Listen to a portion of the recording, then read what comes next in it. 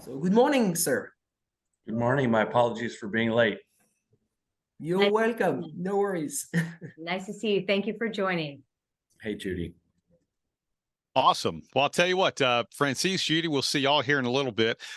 Steve, we're going to hang out with you here for a decent part of the next hour or so. And to echo what Francis and Judy said, we really appreciate you coming on here today to kick off Race Industry Week. And you were a guest last year, and it was greatly appreciated. A lot of great stuff. And man, where we are today, a year from last year, and all of the different things that are going on, we know you're a busy, busy man, so we appreciate you.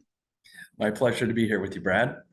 All right, well, let's, you know what, this week, in just a couple of evenings on Thursday night in downtown Nashville, Tennessee, NASCAR is going to crown the champions in all three series. Ryan Blaney, the first-time Cup Series champion, Cole Custer in the Xfinity Series, Ben Rhodes in the Truck Series. So with that, let's just talk about what 2023 was as a season for NASCAR, and maybe some of your highlights.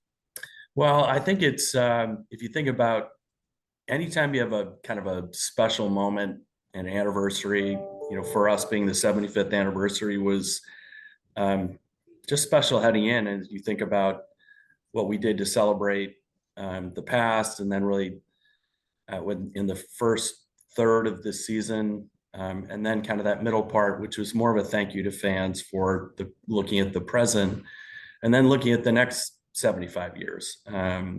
And I think that was pretty extraordinary, just as a backdrop. And then all the special things that happened. So starting with the Clash at the Coliseum again, and then Ricky Stenhouse Jr. winning the Daytona 500 with a single car race team, going back to North Wilkesboro for All-Star, I would call it an epic event at the Chicago Street Race, our first street race in our 75-year history. That was pretty extraordinary. The epic in many ways, including the epic rain that we had on Sunday. But I thought it was a great learning experience for us, and we'll be going back to Chicago. And then I think, I found it interesting, listening to Sirius XM and some other kind of folks talking about how the first part of the playoffs were kind of going to form. It was, no one really said it was boring, but that's what they were intimating. I didn't think that at all. But then again, I am a bit of a homer. But I thought that the playoffs were spectacular. And, that last race in Phoenix, and, watching Ryan get frustrated with Ross, who's racing him hard, racing him clean, getting in the back of him, and then Martin closing. It just, I thought it was just a spectacular finish to our 75th anniversary season. So really excited about what we saw. I thought the racing itself, I don't know how every year the racing gets better, but I thought the racing this year was spectacular. And, I think Phoenix itself, I think, was a good test for us, and the changes that were made from a tire perspective, and really having us have a good short track race. I know that some people don't call a mile track a short track, but I thought I was very encouraged by the racing, and I think we'll see more and better racing with some of the things we'll do with the testing that's coming up, and have our racing being even better than it was this year, which had record numbers of passes, et cetera. Yeah, and we definitely look forward to talking about all of that and more. It's incredible. And I love the storylines that racing just brings. And you mentioned a couple of them. Martin Truex Jr., the Clash at the Coliseum, 2022 goes winless and misses the playoffs in spite of actually being in the top 4 in the standings at the end of the regular season.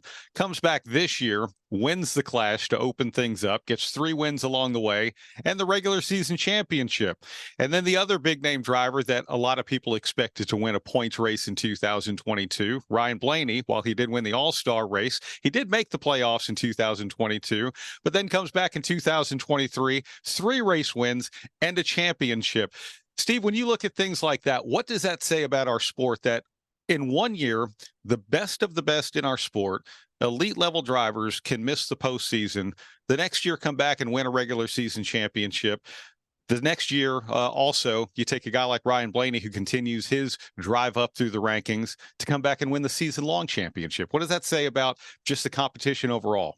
I think the competition is extraordinary. I mean, we had 19 winners, 20 if you include Blaney at All-Star last year, and then 15 different winners this year. I think it's extraordinary, and the number of teams that are winning as well.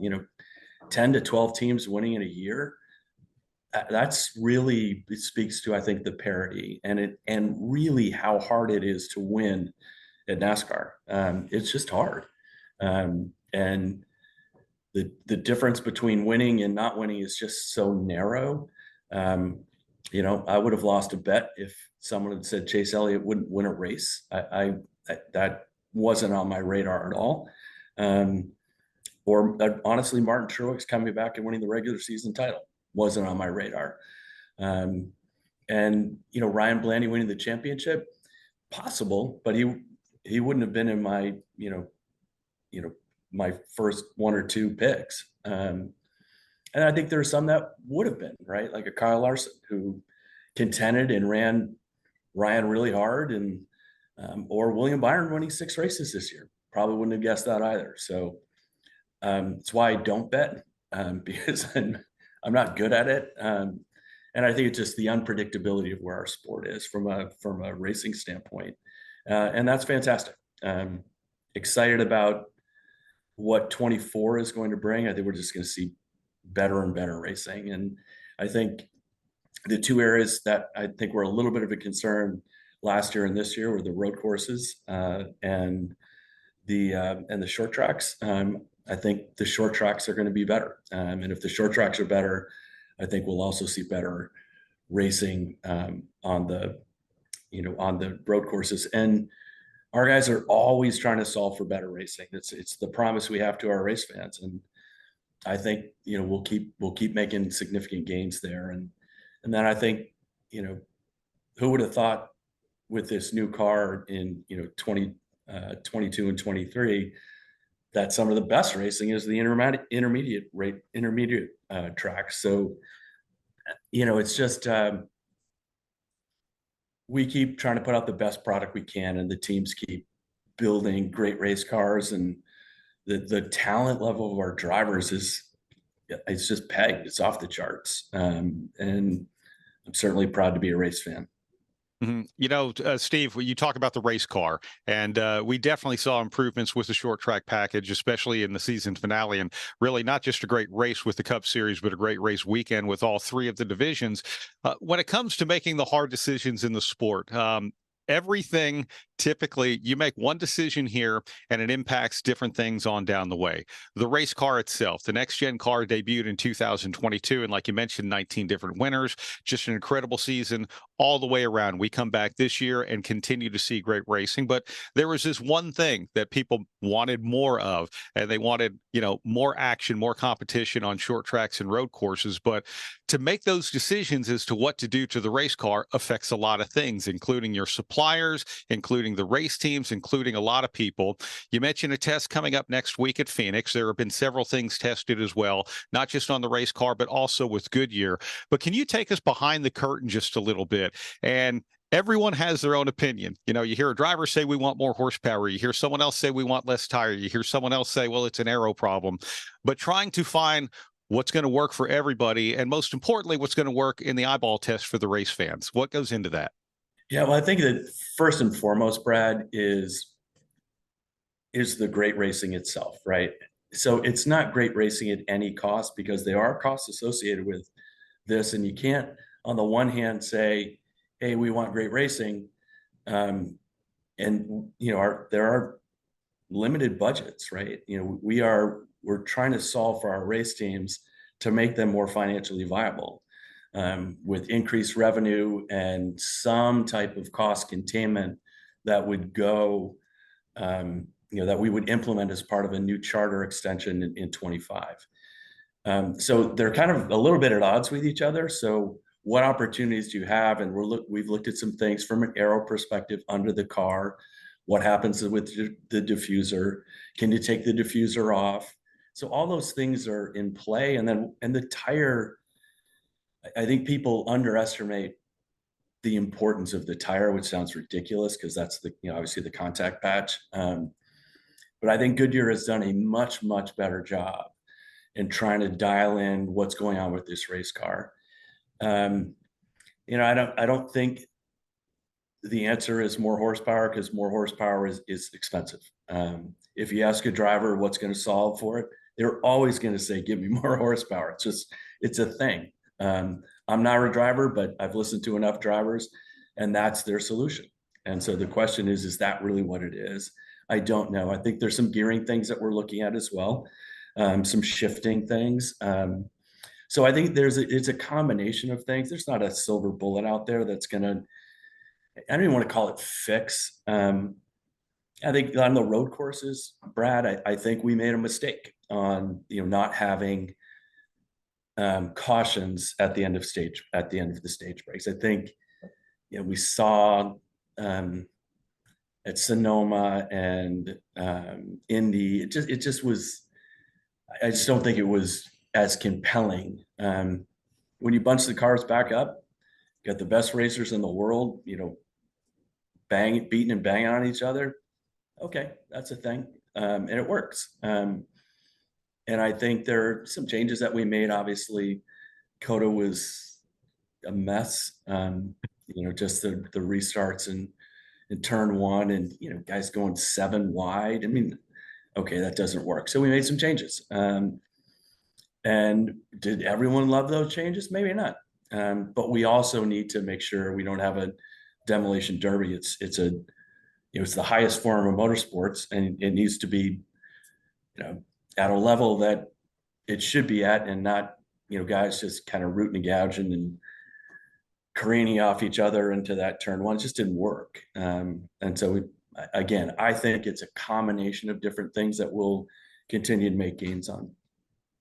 For what it's worth, by the way, Steve, this time last year, I thought it was the best idea to eliminate cautions at the end of stages on road courses. And as the season went on, I thought it was the next best idea to bring back the cautions at the end of stages. It just goes to show you that, hey, you can plan for one thing and it looks really good on paper and it really seems good in theory as well. But then the reality brings you something completely different, because the one thing we don't know at any time, how are the teams going to strategize it and what's it going to mean to the product on the racetrack? Yeah, and I think one thing that I would say we as an industry, as the NASCAR, our race teams, our racetracks, the sanctioning body, we can move swiftly. And I've personally said this a lot. We're going to test things, try things. If they don't work, we won't do them again, right? So lots of naysayers on the Chicago street race.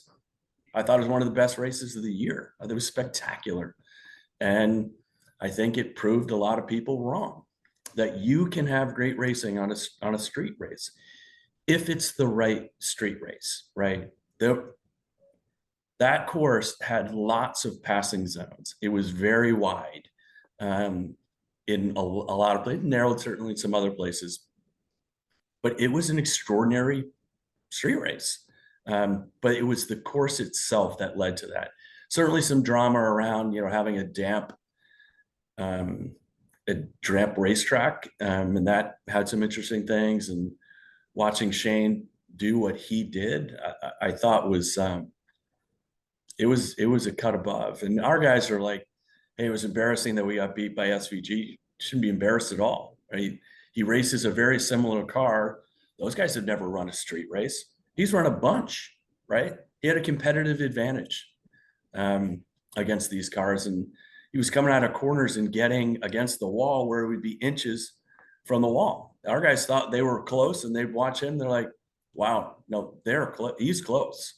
And he ran a great race. And we're excited to have him see how he does at races that are not street races, how he does on ovals. And it'll be interesting to see how it goes. And Justin Marks and that Trackhouse team, they push the envelope, and I think it's great. They're willing to do things that some teams just aren't willing to do. Justin's got a good mind for that, and I think it's paying dividends for them. I want to talk about adaptability. And before you came on, we were talking about during COVID, NASCAR was the first professional sport to come back and what it really did for racing. And I can remember, more than 20 years ago, the late Lanny Edwards, who used to run Devil's Bowl Speedway and co-founder of the Chili Bowl and all of those other things, was telling me that a guy will pawn his TV to buy a pit pass if his car is running. So as a promoter, I want to make sure that people can come out and race because they will find a way. And what I mean by that, the theme of this, it always does seem like racers will find a way. You mentioned a couple of big events, the Coliseum with the Clash at the Los Angeles Coliseum. That was another one. How are they going to put a racetrack in there? This isn't going to work. How are these cars even going to fit on something so small? The Chicago Street Course, not only did the sport pull it off, but the sport pulled it off, as you mentioned, in literally century torrential downpours, more rain than they would typically have in 2 months, all dumped on the racetrack in one single weekend. Yet you pulled off a complete race weekend, which did that. What does that say about just racers in general, but also NASCAR's adaptability to potentially surprise us even more? Yeah, I think, Brad, I think our ability as an industry to solve for difficult things. You had mentioned COVID. That was an industry-wide thing. It wasn't a sanctioned and body thing. It was everybody, right? It was the sanctioning body, the race teams, the racetracks, the drivers, everyone, Goodyear, everyone pulling together to create something that others didn't think we could do.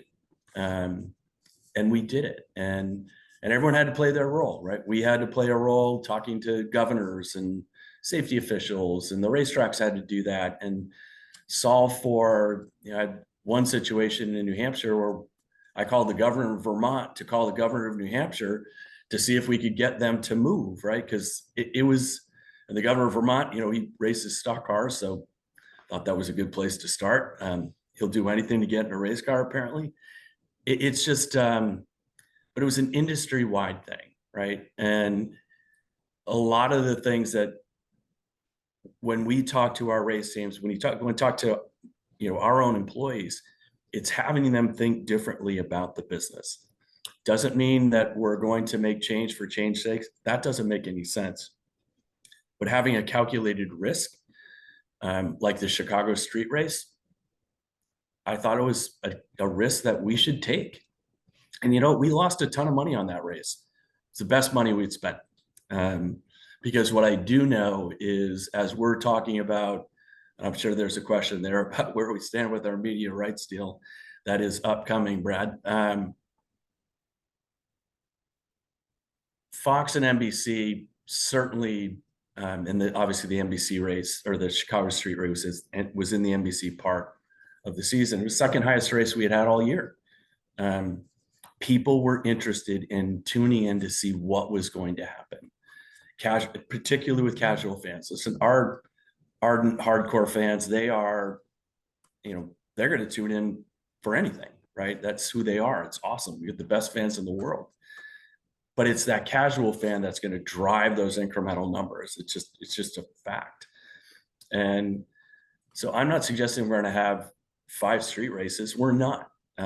We may not have 2 street races in a year, but do I foresee in the future that we have 1 street race, maybe 2? Yes, but when you create something special and then you replicate it again and again and again, it's going to stop being special. At some point, most likely, we're going to stop racing in Chicago and we'll go somewhere else.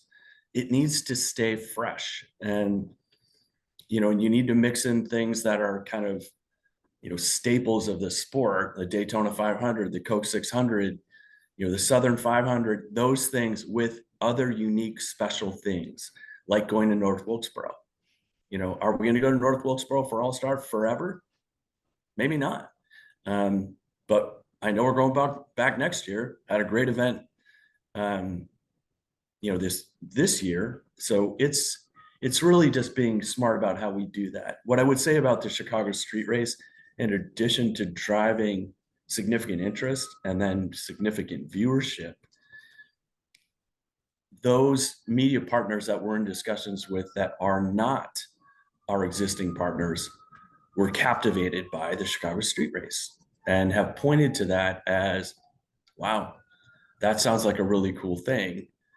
You know, can we have something like that if we come on to NASCAR? And so nothing to announce today, but it made a difference. And so if you're thinking about existing partners like Fox and our willingness to go to, you know, build a track in the LA Coliseum or race Bristol on dirt, you know, go back to North Wilkesboro for All-Star, all those things create interest from our broadcast partners. And listen, we got a lot of great sponsors in this sport and that spend a lot of money with the race teams, the racetracks, the sanctioning body.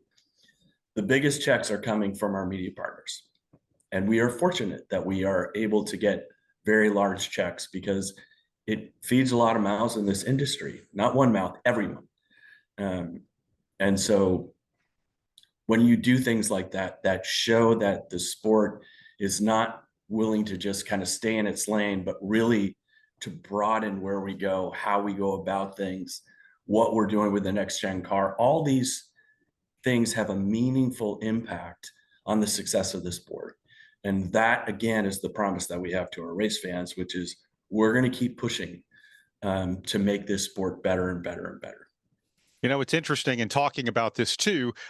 Obviously, the core of the sport, the Daytonas, the Charlottes, the Atlantas, the Richmonds, you know, all of the tracks that we've historically come to know and love, those are still on the schedule in a big, big way. We tend to talk more about the new things like we have talked about here today, from the Chicago Street Course to the Coliseum to what is old is new again to North Wilkesboro. What does that say, Steve, about how dynamic the schedule could be in the future and ever changing? In fact, even a question in the chat, would Boston ever be a consideration for a street race? I think everything's on the table, Brad. I know that's a bit vanilla and I'm not trying to evade the question. I think the one thing I will say is that schedule variation is going to continue. Are we going to continue to race in Atlanta and Richmond and Charlotte and you know, other places that are fixtures on our schedule? We are. I think the question is as we're thinking about alternate locations, you know, our schedule is not going to expand. So we're at with the 36 points paying races and the 2 exhibitions. We have 38 races on our calendar. For the foreseeable future, we are going to have 38 races on the calendar. Our season's long enough. And so I don't see that expanding. With that said, I do think there's some places where we race twice that, you know, honestly, if we raced once, and I won't get any specifics, but if one of our racetracks is not selling out with 2 races, what we have shown is when you go to one race, like a Michigan, like a Pocono, a Dover, all 3 of those races are sellouts. And that's what we need to do, in my opinion. So it's not that we want to take races away from markets, but if we're not having sellouts, unless the racing is extraordinary, and I'll talk specifically about like Daytona, right? Season anything that wasn't a sellout. It's difficult to sell 150,000 people coming to an event twice a year. You can do it for the Daytona 500 because it's special. Doing it for the season any event. Listen, do I think the grandstands looked good? They did. Wasn't a sellout. And so what we are endeavoring to do is by the time we get to, you know, 25, 26, 27, we had 12 or 13 sellouts this year. Okay, that's not enough. It was 5 more than we had last year. And I'm hoping, and we'll be really working hard to make sure that we have more sellouts. Like Iowa will be a sellout. It will be, and it will be a sellout, you know, relatively quickly. Because there's demand there. So we have to make sure we're going to places where we have demand. Do I think if we did a street race in Boston, that would be a sellout? I do. Not sure where we race in Boston. But there are, listen, after Chicago, the phone was ringing for other cities. They're like, well, we can do that. And we'd love to have NASCAR come here. So again, nothing to announce at this particular point. And street races are hard. Look at the F1 race in Vegas. Visually stunning. Had some problems, and logistically they're very difficult. But I think street races are something that will be on our calendar for the foreseeable future.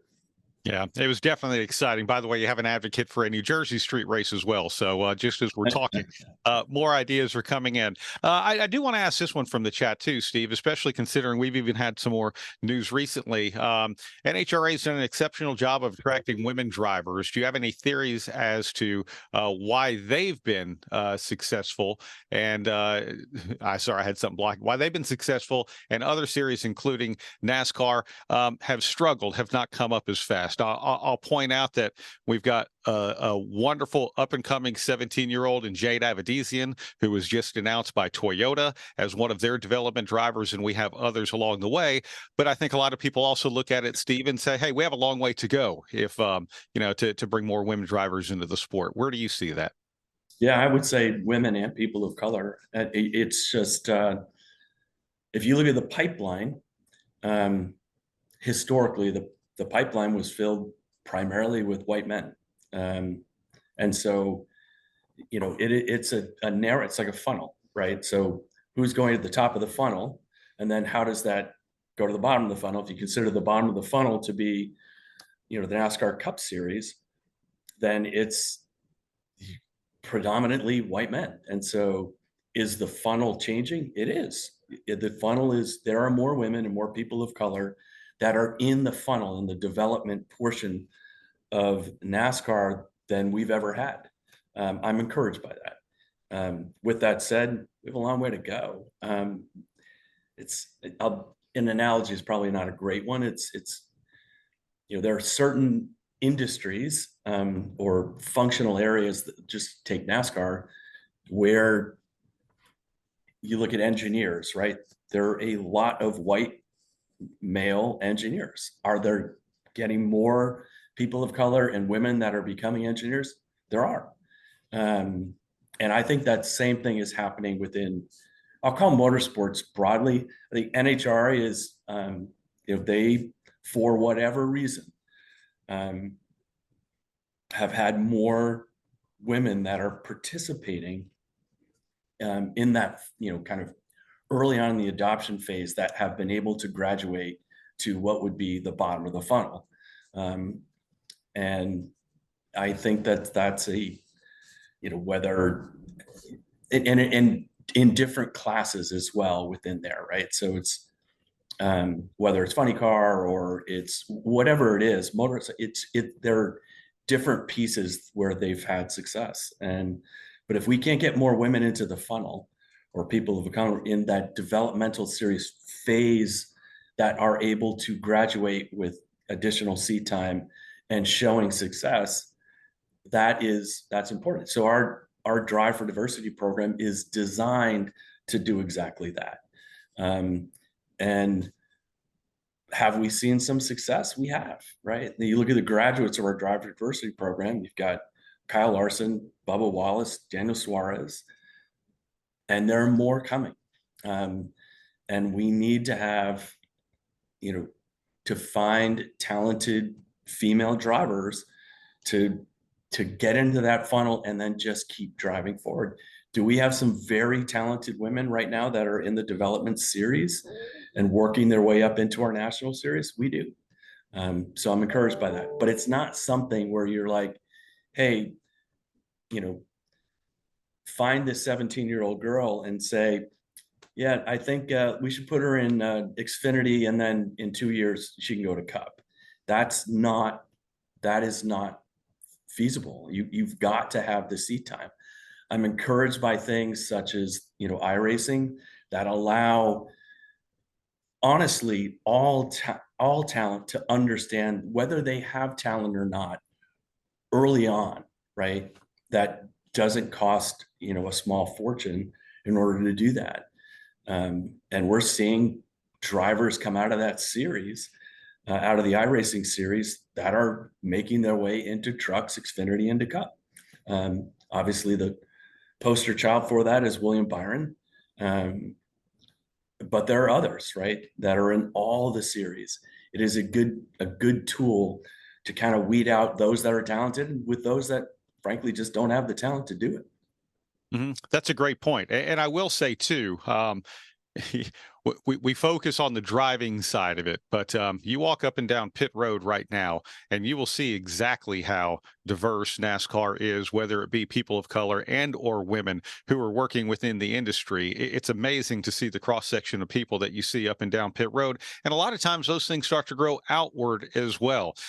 Maybe someone is influenced by someone they know who goes over the wall, or someone who sits on top of the pit box as an engineer or whatever, and the next thing you know, they're getting behind the wheel somewhere. So there is a lot of diversity in NASCAR. I realize the focus is what's sitting behind the wheel, but it's amazing to see how much it's grown up to this point so far, Steve.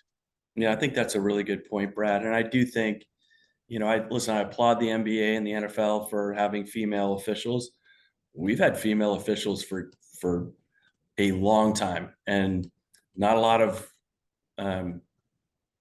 fanfare around that. Maybe there should be. But to your point, you go up and down pit road, whether they're officials or, the pit crews themselves, it is very encouraging to see the talent rise to the top. And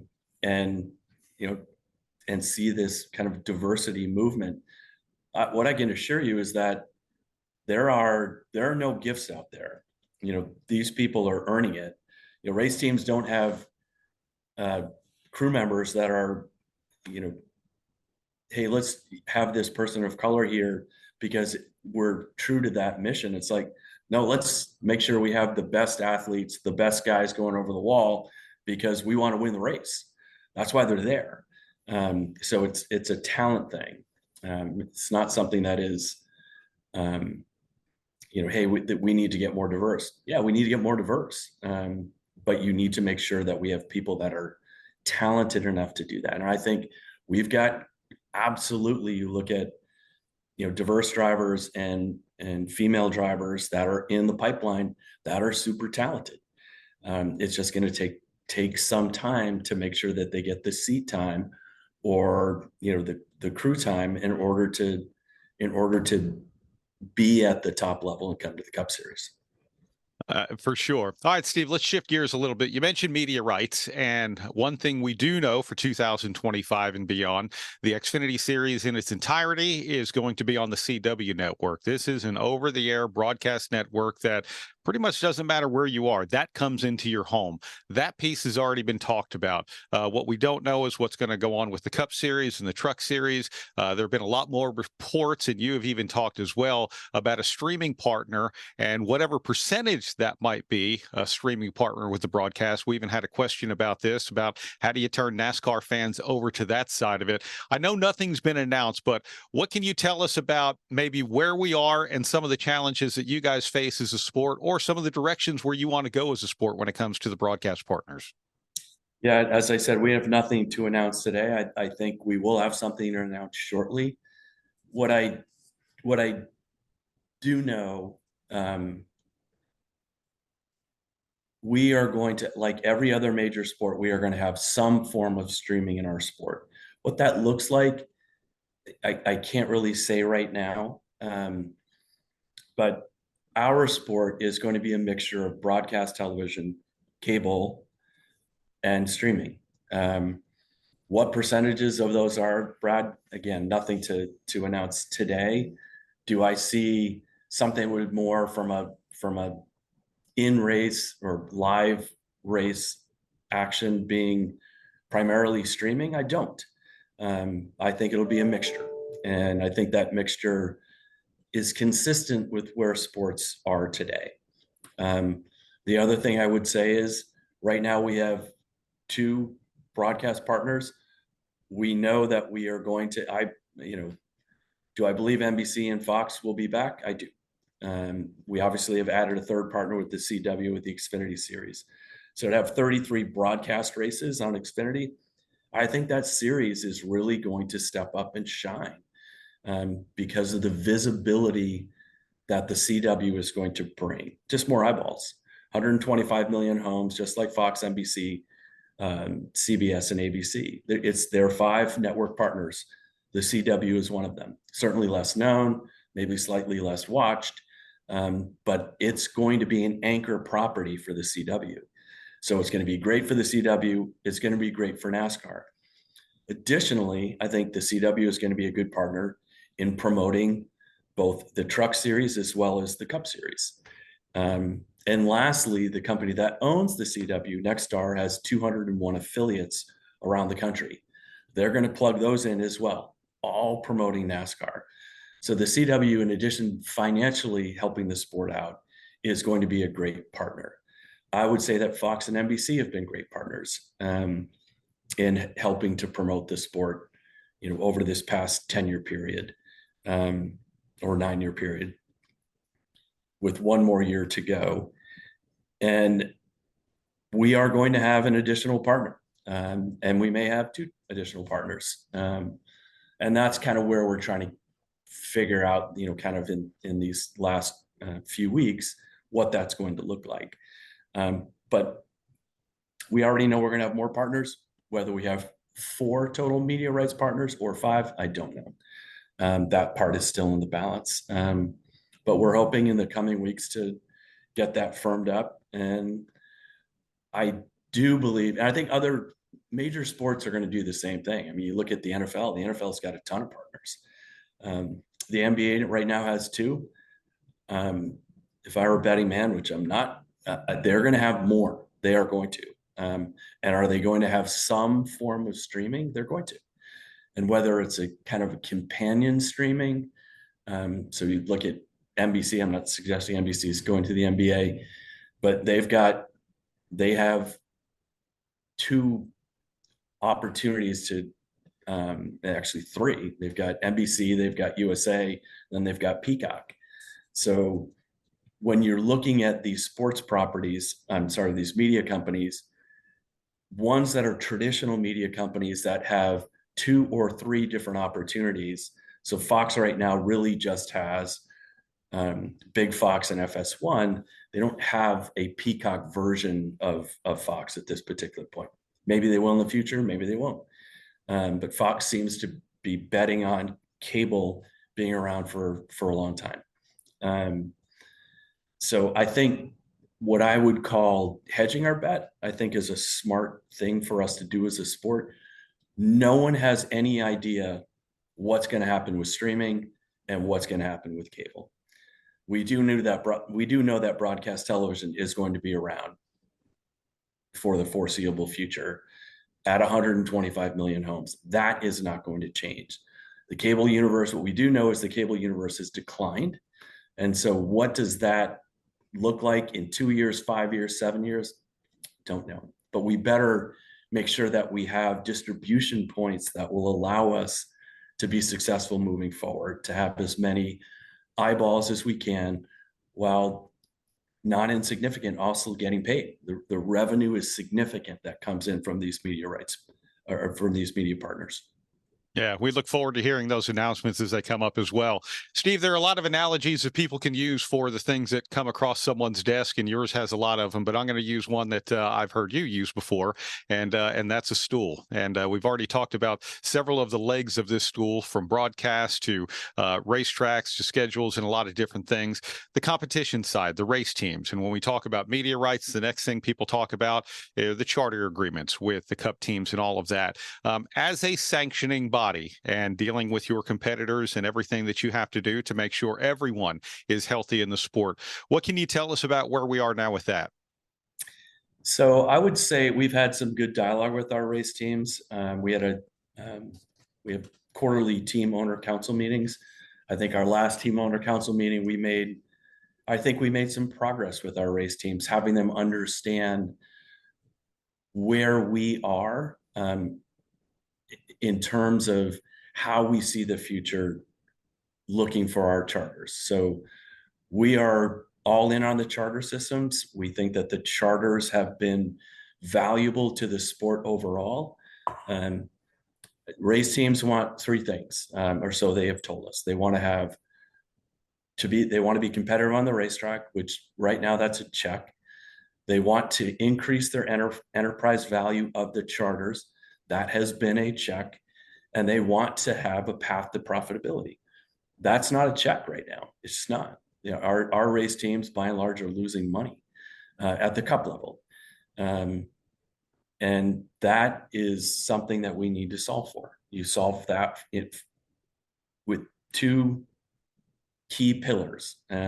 One is to make sure that they're getting additional revenue.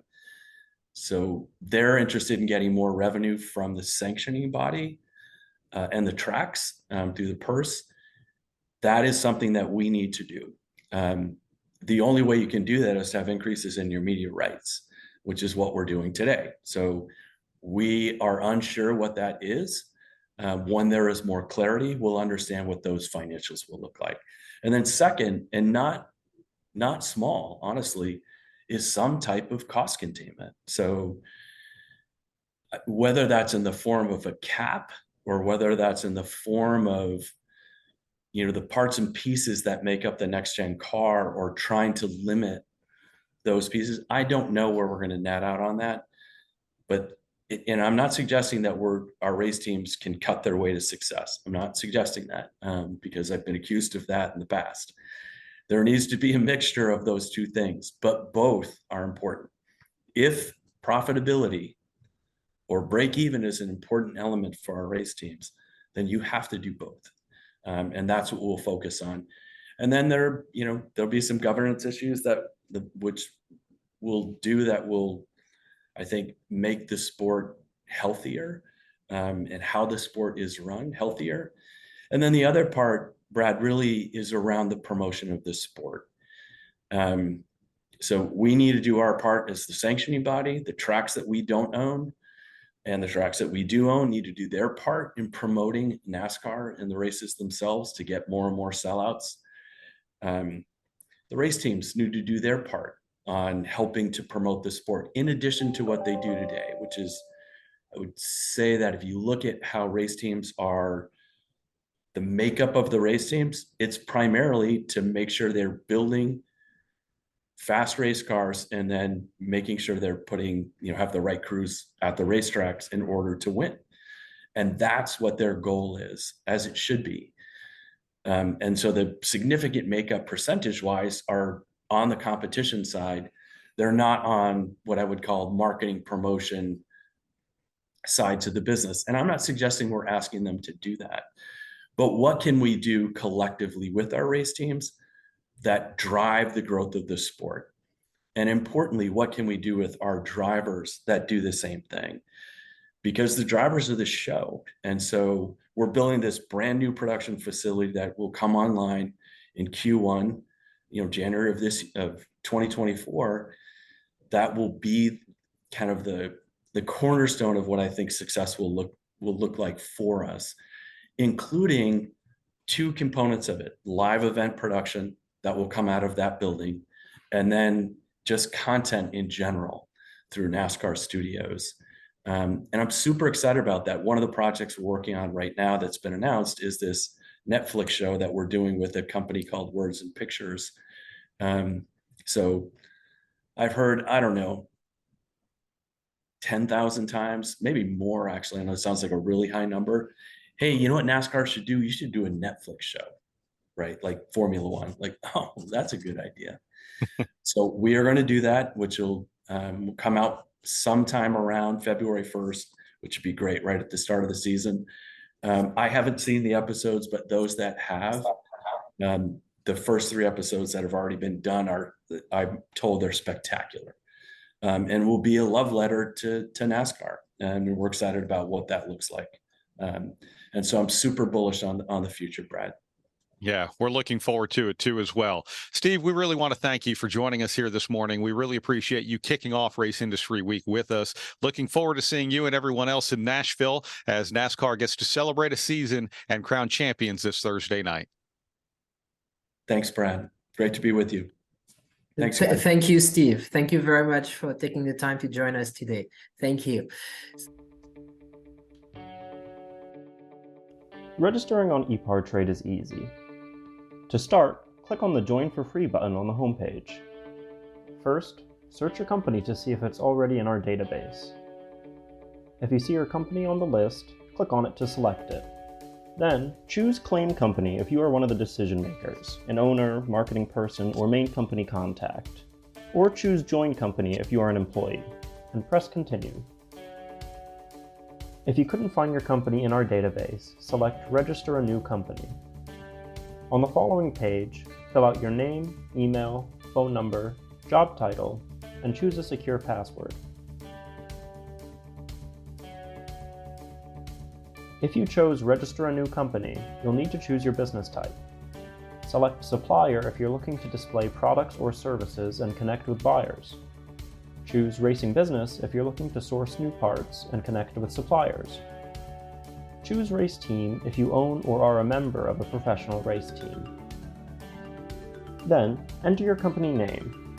Please provide a website, Facebook page, or LinkedIn if you have one, and choose to either claim or join the company.